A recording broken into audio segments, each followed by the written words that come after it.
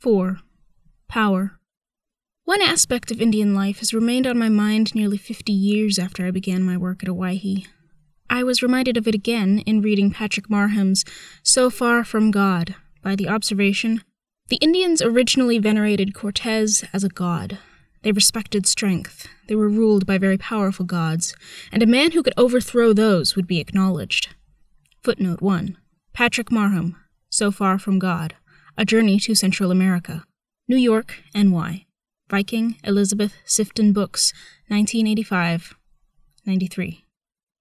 The Paiute and Shoshone Indians had a like respect for power. This attitude may have changed since my departure, but I question whether it has, although Christian Indians did not share it. An old man told me of an incident which had occurred when he was a boy, not too many years after the Civil War. His father was with the Army. Among the Army scouts was a young Apache, about 15 years old. One night, while eating dinner, some of the soldiers teased him about his youth. The young Apache left the campfire in quiet anger. He reappeared at breakfast the next morning, carrying the heads of 2 of the Indians whom the unit had been pursuing, which he tossed into the circle of men without a word. He was never teased again. Because of their respect for power, the Indians had an ambivalent view of the white man. His power, numbers, and scientific achievements were very much appreciated. The Indian might not like the white man, but he respected him. Pragmatic realism was very much a part of these Indians' thinking. Owing to this respect for power, there was a corresponding disrespect for powerlessness. The clearest expression of this was in their attitude towards blacks. In those years, blacks were not numerous in the West, and they were uncommon in small towns and rural areas. As an example of the Indians' attitude, I can cite the abuse of a black man who worked at the Rio Tinto copper mine. The miner felt close to the Indians as a fellow minority people. The Indian miners played along with this. The black miner asked for an invitation to the reservation during duck hunting time, and the Indians agreed. When he arrived, all eagerness and happy friendliness, he was told to sneak towards the pond on all fours through the brush to avoid frightening the ducks. The Indians well knew that the area was full of rattlesnakes. The black man crept quietly toward the pond until he came almost face to face with a rattlesnake. Providentially, he jumped up and back so rapidly that he was not bitten. The Indians doubled up with laughter. The black man quickly understood the situation, got in his automobile, and left. He soon came to realize that no Indian would regard him as an equal, whereas some white men would, and most white men would be reasonably fair to him. This duck pond episode was often retold by the Indians with a great deal of laughter. To them, blacks were inferior, and their feelings did not count. One Indian said, "We fought against the white man, and we lost, but the blacks never fought." He saw whites as superior, and the Indian as a close second.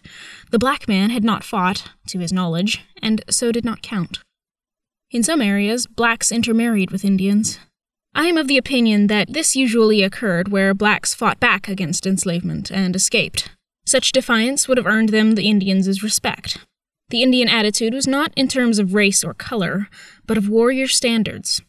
The tribes I knew had seen whites and Chinese join them in previous generations. The Chinese were men who escaped from railroad construction gangs. What mattered was a man's exhibition of the traits of the fighter and the hunter. This veneration of power was very notable to me, especially because I saw the same characteristic become very prominent in the white American culture by the 1960s.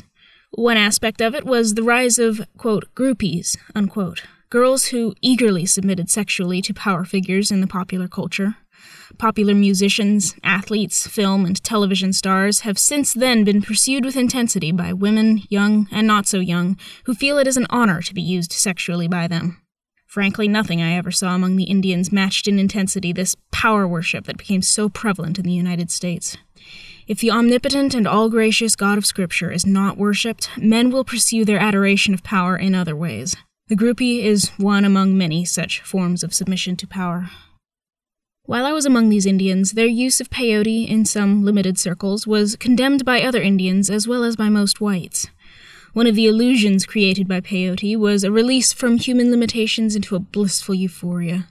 It gives illusions of power.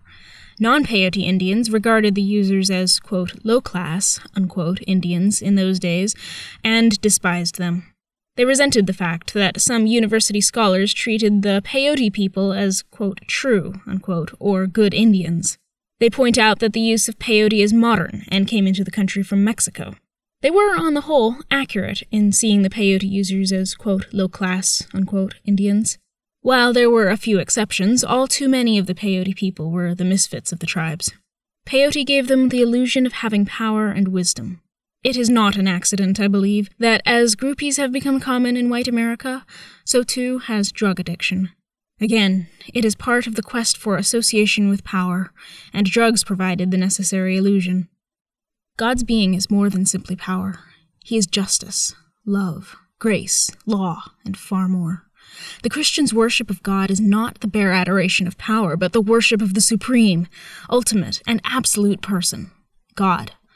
As a result, there is no warping of the believer's life by undue emphasis on one particular trait as against the whole person.